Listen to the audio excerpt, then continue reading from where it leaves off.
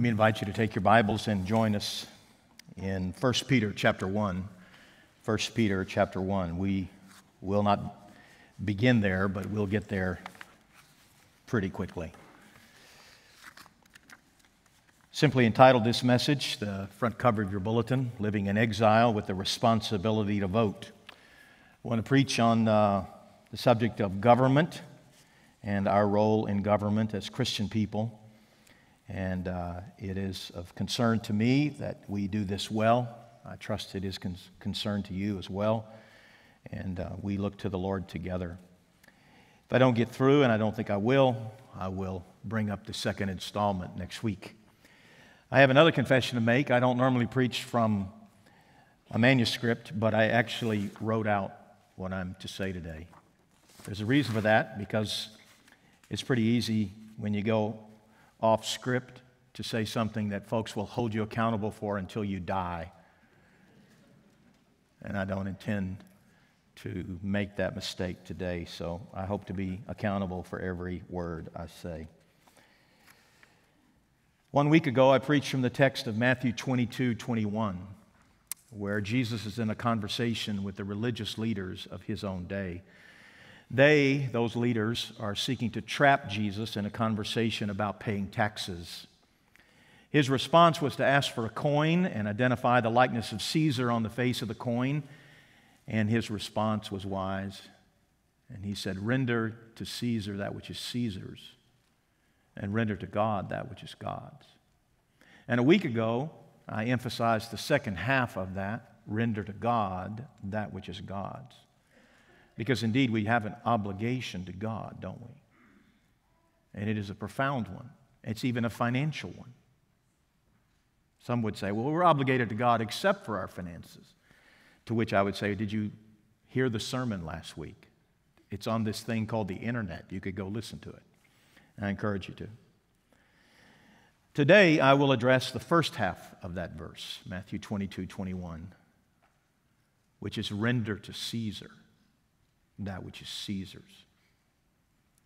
You may be of the mindset that you owe the government nothing, but you did not get that notion from the Bible. In fact, you owe God everything, and you owe the government something as God's minister to you and to society. Consider Romans 13:1-7, these words. "Let every person be subject to the governing authorities, for there is no authority except from God, and those that exist have been instituted by God. Therefore, whoever resists the authorities resists what God has appointed, and those who resist will incur judgment. For rulers are not a terror to good conduct, but to bad. Would you have no fear of the one who's in authority? Then do what is good, and you will receive his approval, for he is God's servant for your good. But if you do wrong, be afraid, for he does not bear the sword in vain, for he is the servant of God, an avenger who carries out God's wrath on the wrongdoer. Therefore, one must be in subjection, not only to avoid God's wrath, that's reason one, but also for the sake of conscience, that's reason two.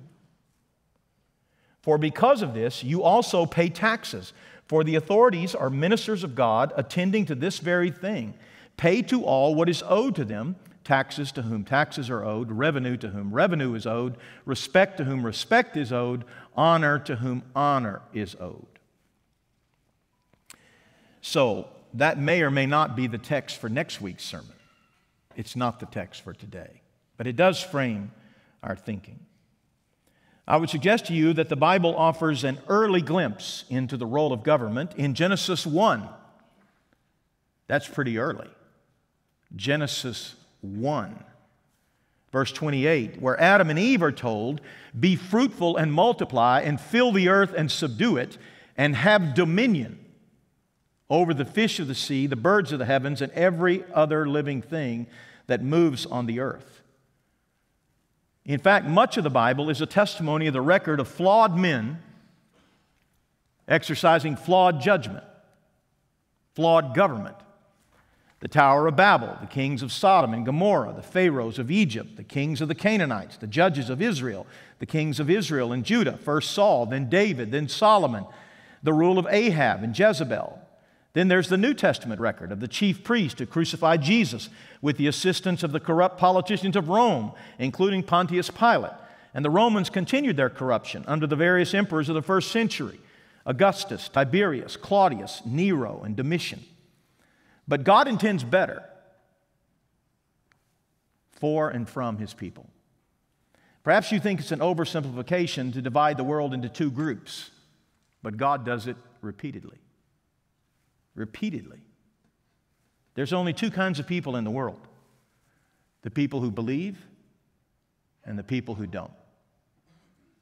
That's it. The world has various categories. Some of them are political categories. But the Bible addresses none of that. And in fact, the Bible says that in Christ, those who are afar are brought together. And so in this room, we have all kinds of people. But really only two. Now, we manifest ourselves in different ways. And we like our labels. The culture really likes them. Because you see, they're provocative. And make no mistake, the culture is really into provocation. The culture wants to cause a fight. God's not really into fighting. He's really into peace. And the people of God should follow suit. The Bible is not intended to be a manual for unbelieving society, but it is to be instructive for those who believe. God has high expectations, even high requirements for those who believe. The first of these we shall see contained in 1 Peter chapter 1. I call it to your attention. And that is, we are to live on the earth in exile. God's people are to live on the earth in exile. You'll see this from the outset, if you will, from the jump in 1 Peter chapter 1, verse 1. Peter, an apostle of Jesus Christ, to those who are elect exiles of the dispersion in Pontus, Galatia, Cappadocia, Asia, and Bithynia. Elect exiles, he called them. He uses that phrase again, chapter 1, verse 17. Verse 17 to 19. And if you call on Him as Father, who judges impartially according to each one's deeds, conduct yourselves with fear throughout the time of your exile, knowing that you were ransomed from the futile ways inherited from your forefathers, not with perishable things such as silver or gold, but with the precious blood of Christ, like that of a lamb without blemish or spot. God's people are to live on the earth as exile, and Peter addresses them accordingly. Look at chapter 2, verse 9 and following.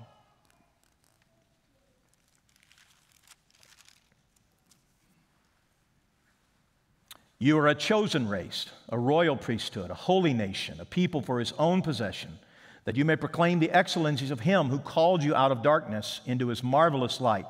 Once you were not a people, but now you are God's people. Once you had not received mercy, but now you have received mercy. Beloved, I urge you as sojourners and exiles to abstain from the passions of the flesh, which wage war against your soul. Keep your conduct among the Gentiles honorable, so that when they speak against you as evildoers, they may see your good deeds and glorify God on the day of visitation. Be subject, for the Lord's sake, to every human institution, whether it be to the emperor as supreme, or to governors as sent by him, to punish those who do evil and to praise those who do good. For this is the will of God, that by doing good you should put to silence the ignorance of foolish people.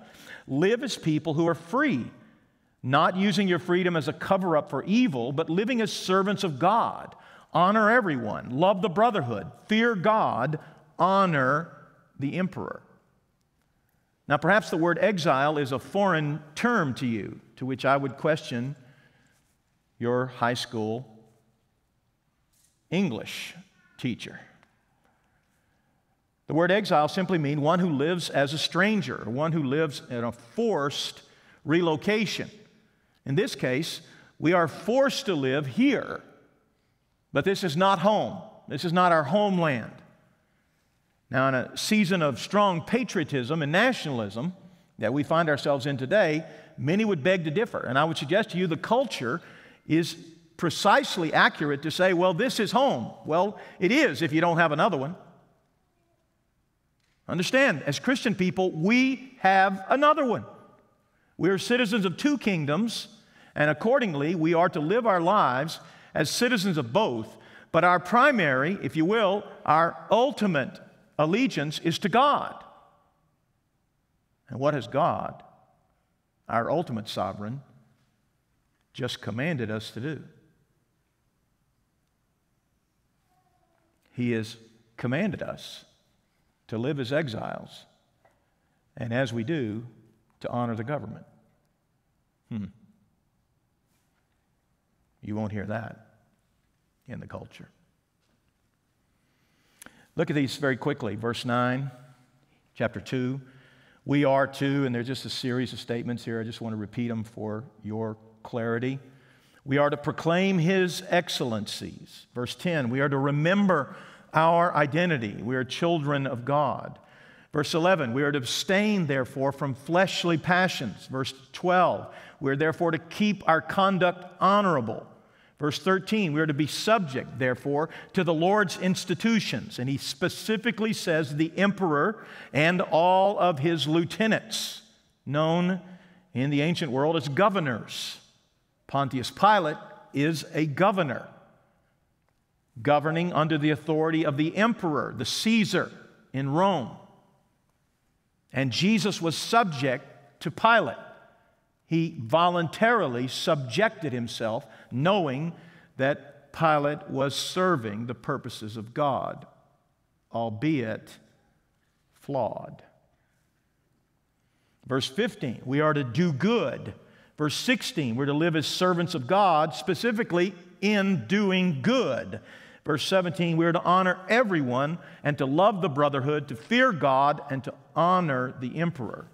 I want to suggest to you that we are to live in exile as those who follow God and submit to the government.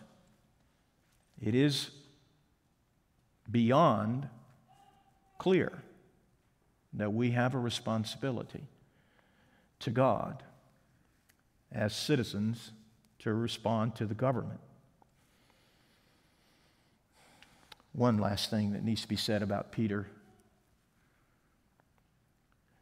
Peter did not date his letter. We can't find in 1 Peter or 2 Peter the exact date, but we have a general assumption that Peter wrote basically in the 6th or 7th decade of the first century. So basically from 60 to 75 or so, Peter wrote. Now, if you know anything about history, particularly Roman history, do you remember who the Roman Caesar is, the emperor, during that time frame? I suspect you wouldn't, because after all, none of us are particularly passionate about 2,000-year-old civilizations. But we would do well to remember that the emperor that Peter is referring to is none other than Nero. Nero. Now, Nero is infamous because he hated Christians, and because it is suggested that Nero killed more Christians during his reign than any other Caesar. He so delighted in provoking Christians that he would take Christians and he would light them as human torches to light his dinner parties. That's not a very good man. But that is the man that Peter is referring to when he says, honor the emperor.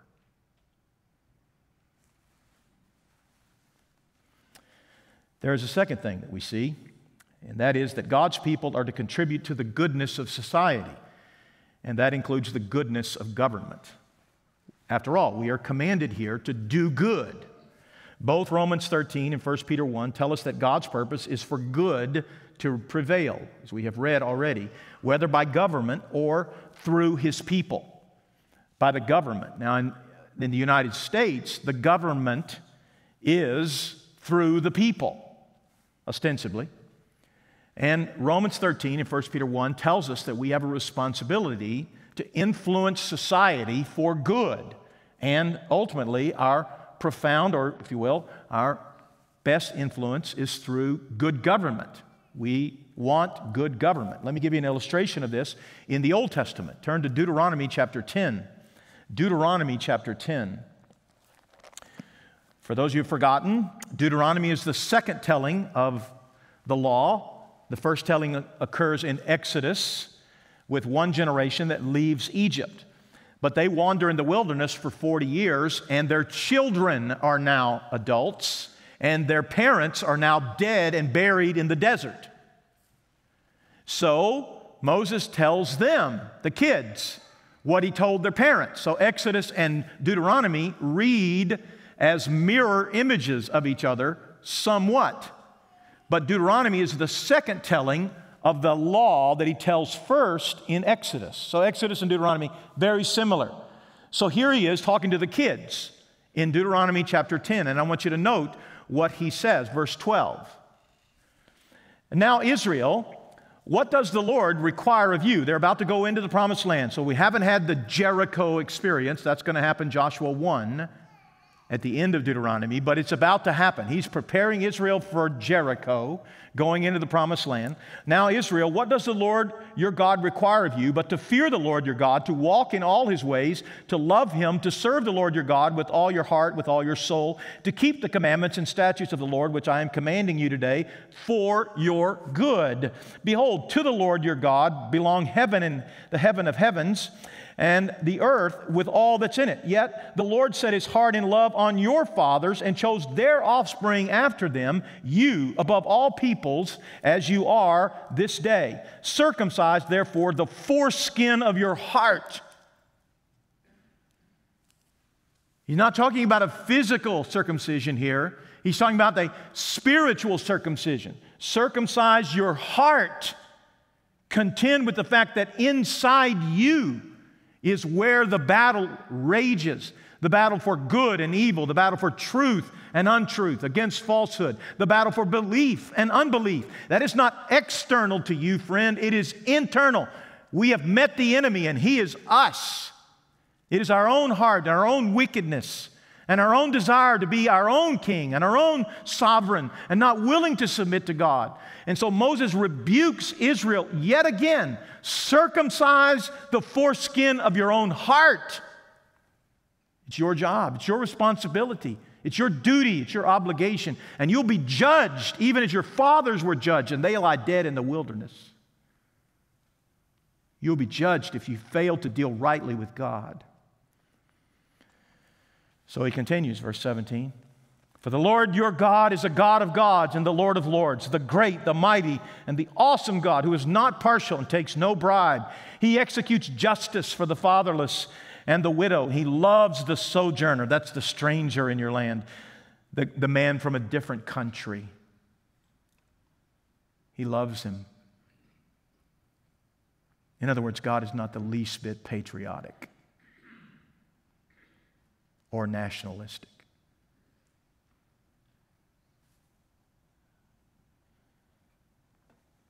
Giving him food and clothing. Love the stranger, the sojourner. Therefore, for you were strangers, sojourners in the land of Egypt. Do you see his rationale? Do you know why God loves the sojourner? Because his own people were sojourners.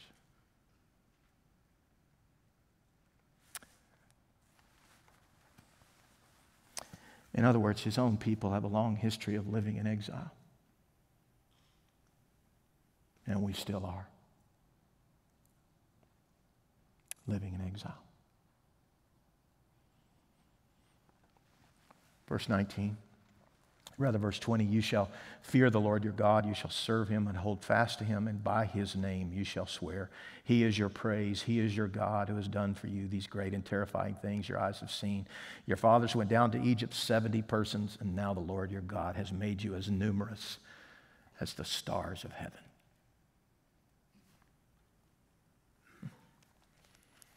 God's people are to contribute to the goodness of society, and that includes the goodness of government. We live as his ambassadors. We live as his representatives. We live as those who are accountable to God. There is a third thing, and that is that the Lord loves righteousness and justice. This is the ethical stewardship of our faith. What does it mean to be a believer? Well, it means to believe in God and to love your neighbor as yourself. I would suggest to you, none of us have any problem loving ourselves. We are selfish to the bone. We're selfish in our very person. And God says we are to love others with just that much devotion. Finding out what that looks like, feels like, smells like, acts like, is a different matter altogether. There is much argument about what constitutes living a loving life, living as those committed to the things that God is committed to, righteousness, justice. And those are the things God is committed to. We see this famously restated. It's stated here in Deuteronomy 10. God loves justice. He executes, verse 18, he executes justice for the fatherless and the widow and loves the sojourner, giving him food and clothing. In other words, God is generous. God is caring. God is benevolent. God is merciful. God is long-suffering in his mercy. God is compassionate. Where would we be if God were not? Can't help but, parenthetically, if you can permit me to make an application that's just personal in my own life, verse 22 of Deuteronomy 10, he says, your fathers went down to Egypt, 70 persons. Now the Lord God has made you as numerous as the stars of heaven. There is no evidence of the United States in the Bible, Old or New Testament. The United States is not there. If preachers tell you the United States is in the Bible, they are lying to you. But this is not unusual, is it? For us to recognize that God is in the business of nation building. That our own nation is evidence.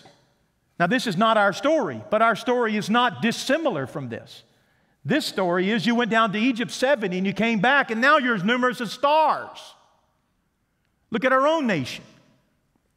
A few pilgrims here and a few pilgrims there and a few missionaries here and a few ambassadors from Spain there, and pretty soon you've got a nation. And where are we today? More than 330 million.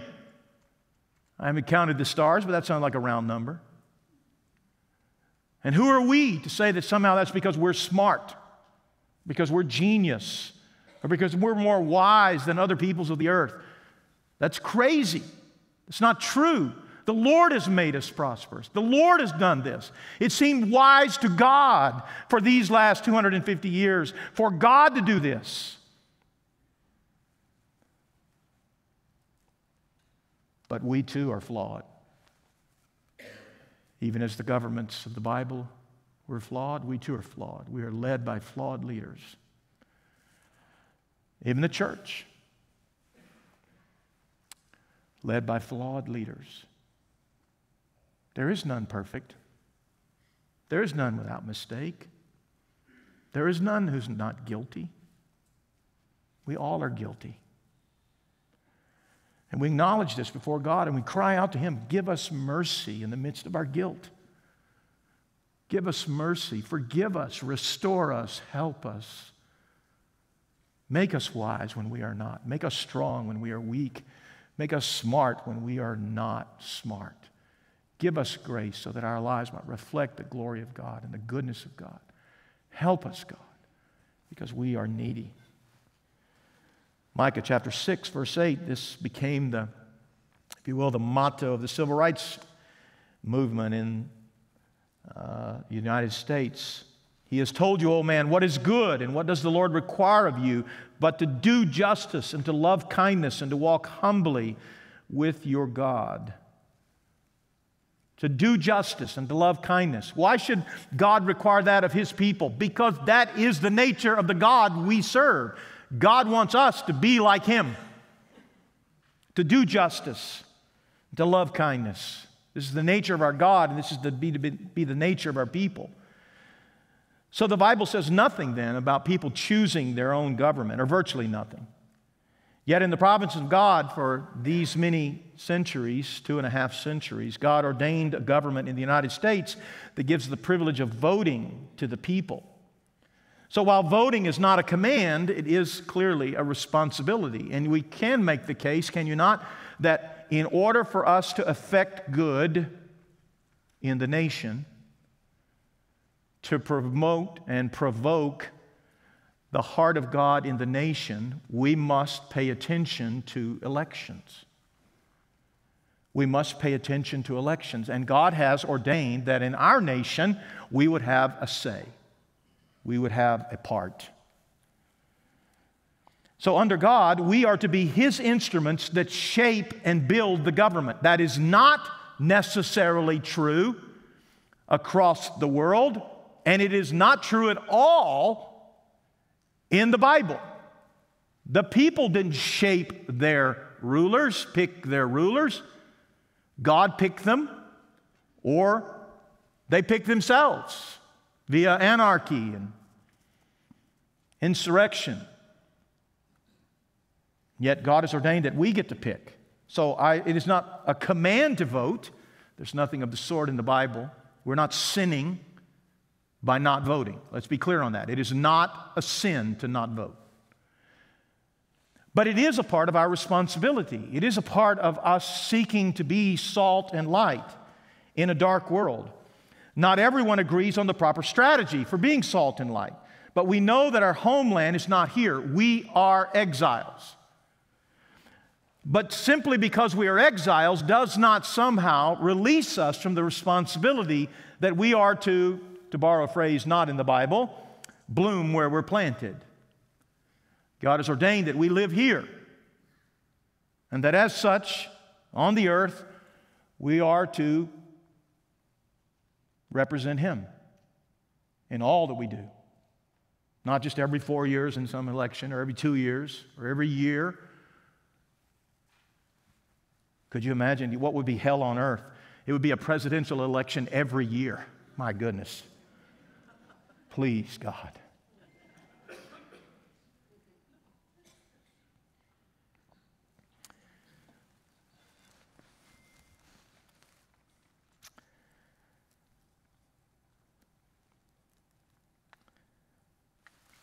One day, we will not be exiles.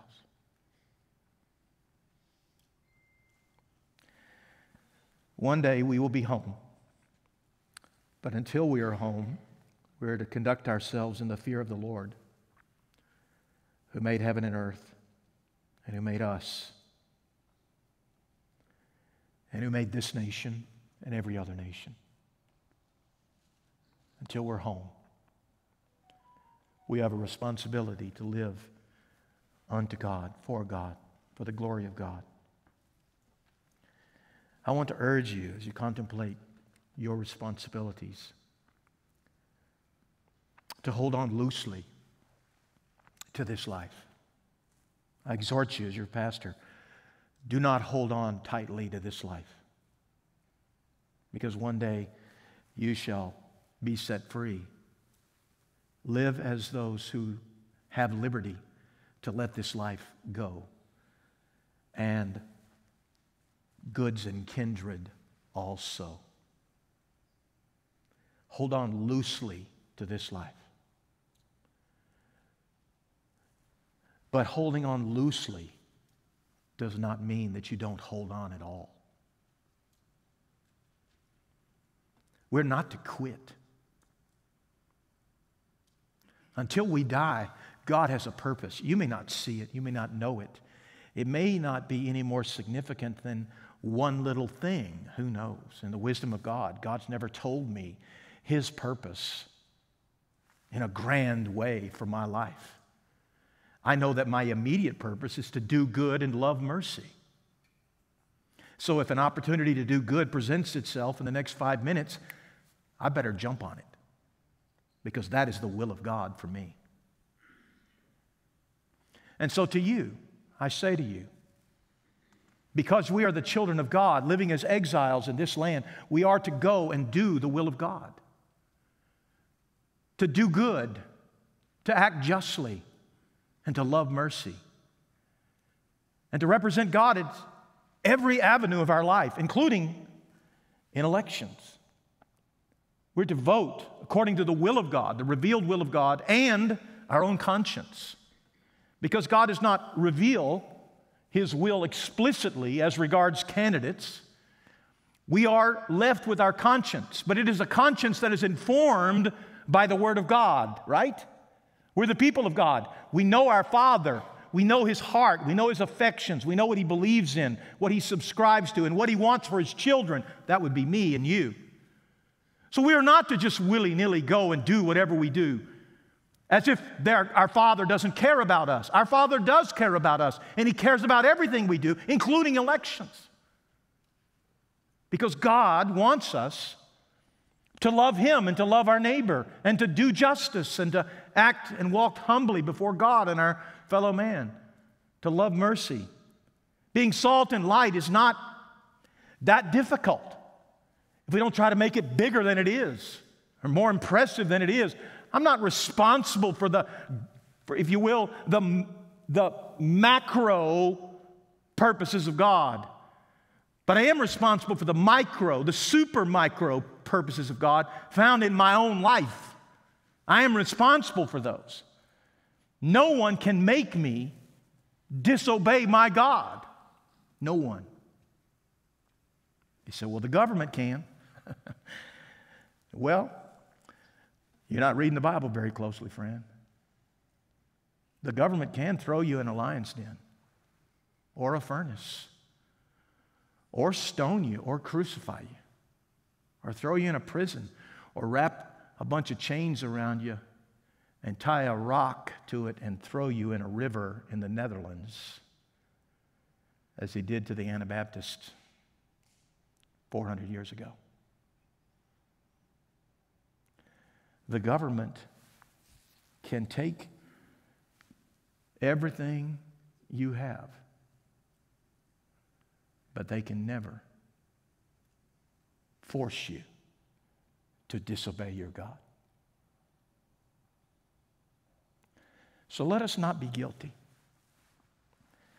of disobeying our God today or any day, whether it's an election season or not. Let us be guilty of saying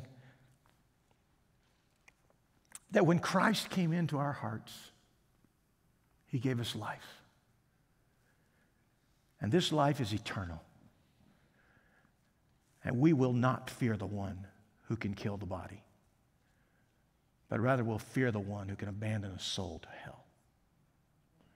We will be faithful to our God and faithful to living for our God and representing our God and serving the purposes of our God in doing good and loving justice and loving mercy. And as God gives us grace, we trust that God will help us to vote as an aspect, as it were, a check mark, no pun intended, of the fact that we have done good. It is a good thing to act in a way that promotes goodness and promotes good government. Because until we die and fly away, we will live under the minister of God known as government. And then we will fly away and we will live without complexity. Do we serve God or do we serve man? One day, that won't be a thing. It'll just be God. But until then, let us be faithful to serve God and pay attention to the doing of good, including on Election Day. May God give us grace to live for Christ and to serve Him. Pray with me. As I pray this morning, I encourage you to join with me in praying for our nation. We live in a time of perhaps unparalleled acrimony, unparalleled polarization. I say perhaps because I haven't lived for 250 years of this nation's history. Neither has any other so-called pundit. But I do know that God looks upon the affairs of men and He notes their affections for Him. So let us cry to God together. Oh God, we pray. We pray for the will of God in this nation.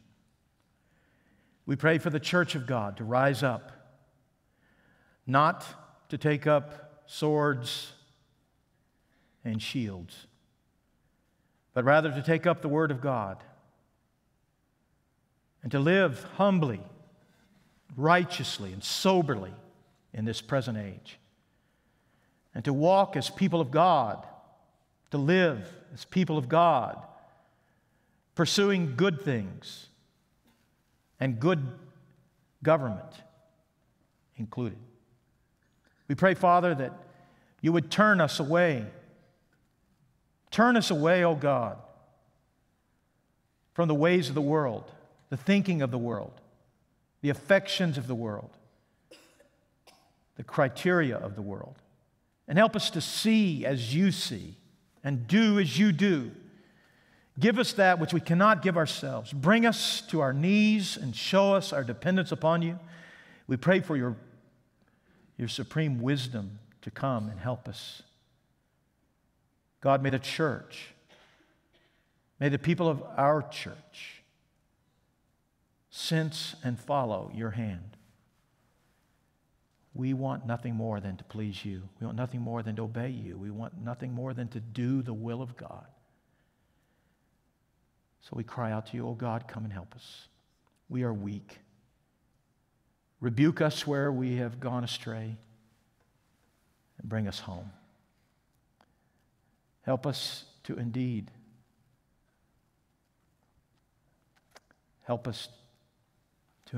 Father,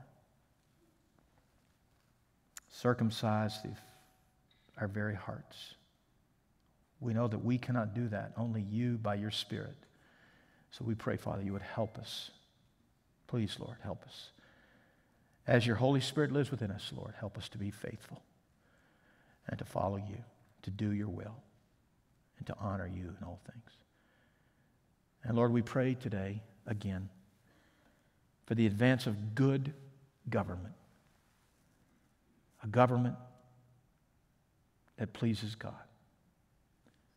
Help us, Father, to do what we should in accomplishing the same. In Christ's name I pray.